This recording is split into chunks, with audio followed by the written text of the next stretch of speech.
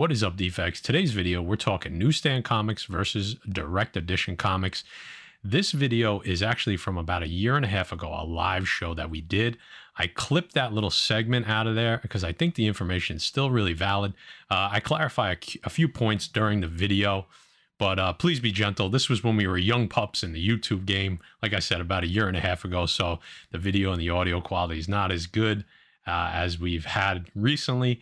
So please bear with us. But just to clarify before we get started, what is a newsstand comic? A newsstand comic is anything that was sold on a newsstand, in a gas station, in a bookstore, not a comic book store. And a direct edition comic is anything that was sold directly to comic shops. That's just an easy, I'm sure we could break it down even more, but that's just a quick, easy overview of what those two terms mean. The rest of the information you're going to get now. Enjoy. Well, we had an idea to get the chat involved and to talk about some stuff that, maybe not everybody knows about. Talking about direct issues versus the newsstand issues.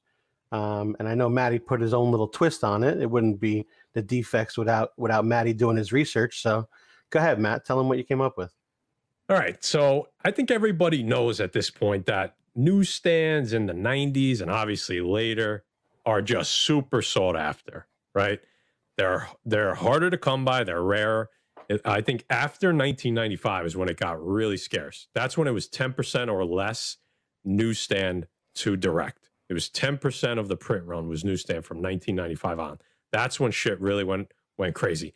And newsstand in high grade is even harder because obviously when a book's on the newsstand, it's getting ruffled. It's getting touched by people. It's getting rammed. So the percentage of, what was that, ages? We had customers in the shop watching that super chat. It's the greatest. That's the greatest thing ever. So you're welcome. It's amazing. You're welcome. You're welcome. There you go.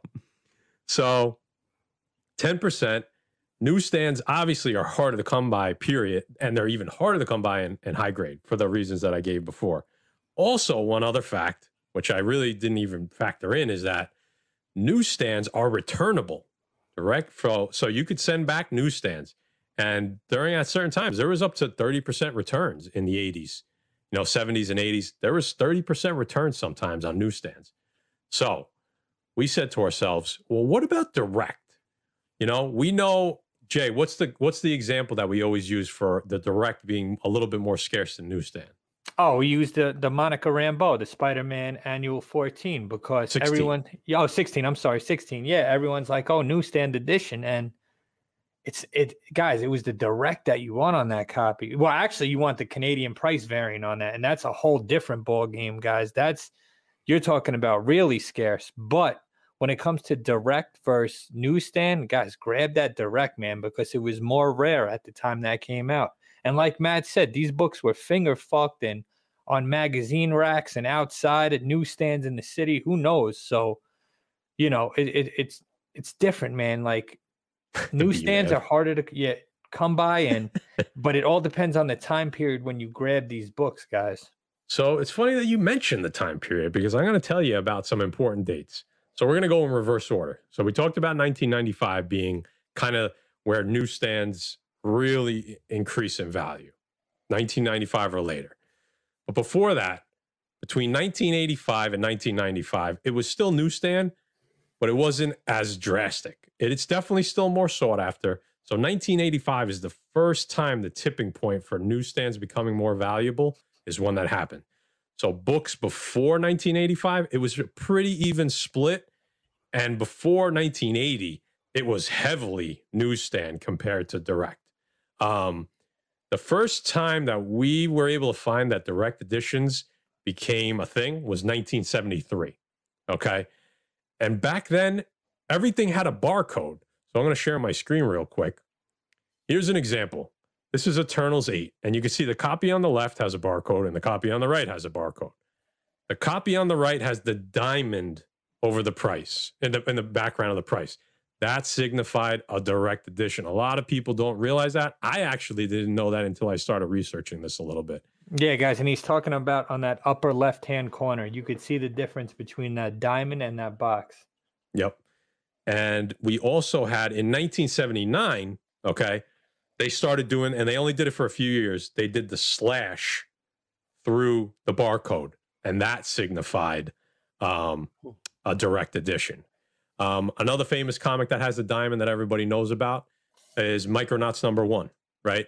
That one with the diamond, everyone's like, why is that more rare? Well, it is. The direct at that point was more rare. Also, you had times where there was no barcode. It was just an empty square on the bottom. It was just a white square. So, yes, that is also correct, Joey. Yep. Couldn't rip them off and return them because like I said, newsstands were returnable and directs were not.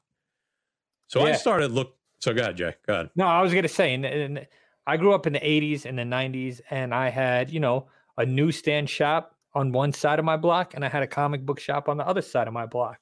Knowing what I know now, I used to always shop at the comic book shop because I wanted that little Spidey head on the bottom, or that little Superman head. I thought it was so cool.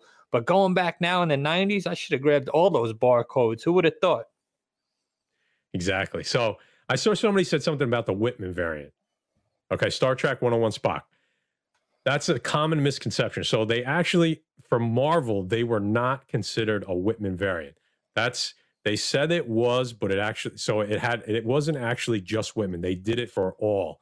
DC did their own Whitman variant that was actually a Whitman variant. So just to clean up this thought a little bit, it was a little jumbled, is that so a Whitman variant for Marvel was kind of like a Ziploc bag, right? Ziploc is a brand, but people use that term for any type of resealable storage bag. Well, that went the same as the diamond-shaped Whitman variant. So there was other distributors besides Whitman for Marvel. And as you can see on the screen, there was an actual DC variant that said Whitman in the upper left-hand corner. So just to clarify that a little bit there. Yeah, there you go. I'll take a strike-through version over a newsstand. Yes. Now, we started looking into prices, okay?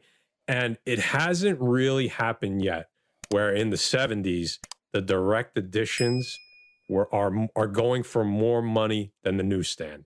I'm not saying it doesn't ever happen, but on a whole, they're not more sought after because a lot of people don't even know the difference.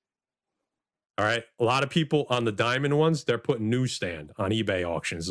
So it's not as obvious as the newsstands in the 90s where it's like one has a barcode and one doesn't. That's very obvious. Most people don't realize the difference of a direct and a newsstand in the 70s. So there isn't a ton more demand for direct editions in the 70s and early 80s. There's just not. The prices that we saw, there weren't many that were significantly higher than newsstand. And that also has to do with, like I said, the fact that newsstands were returnable.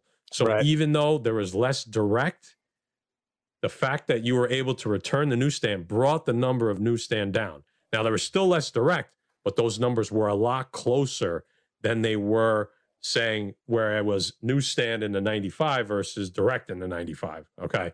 The numbers, the gap in the 90s for newsstand and direct was much closer in the 70s for newsstand and direct. So from what we found, direct is not more sought after for the 70s and early 80s. So I thought that was really interesting. And I think Josh hit it on the head. Yep. I was just going to say, there's almost no difference whatsoever yet. But the way it's trending, it probably will be, guys. So what does that tell you? It tells you still got time, And I want to give a big shout out to Guy Forge because, dude, this is a hot topic in the community right now. Oh, yeah. And you brought up a great Forge face-off, brother. All right, boys and girls, just to tie a nice bow on this. So in the 90s, we know, and past the 90s, we know the newsstand is just going to be more valuable and definitely rare. However, in the early 80s, it doesn't seem like there should be a premium, but guess what? The market has spoken, and there is. 1981, 1982, 1983, there is still a premium on the newsstand comics when there necessarily shouldn't be based on rarity.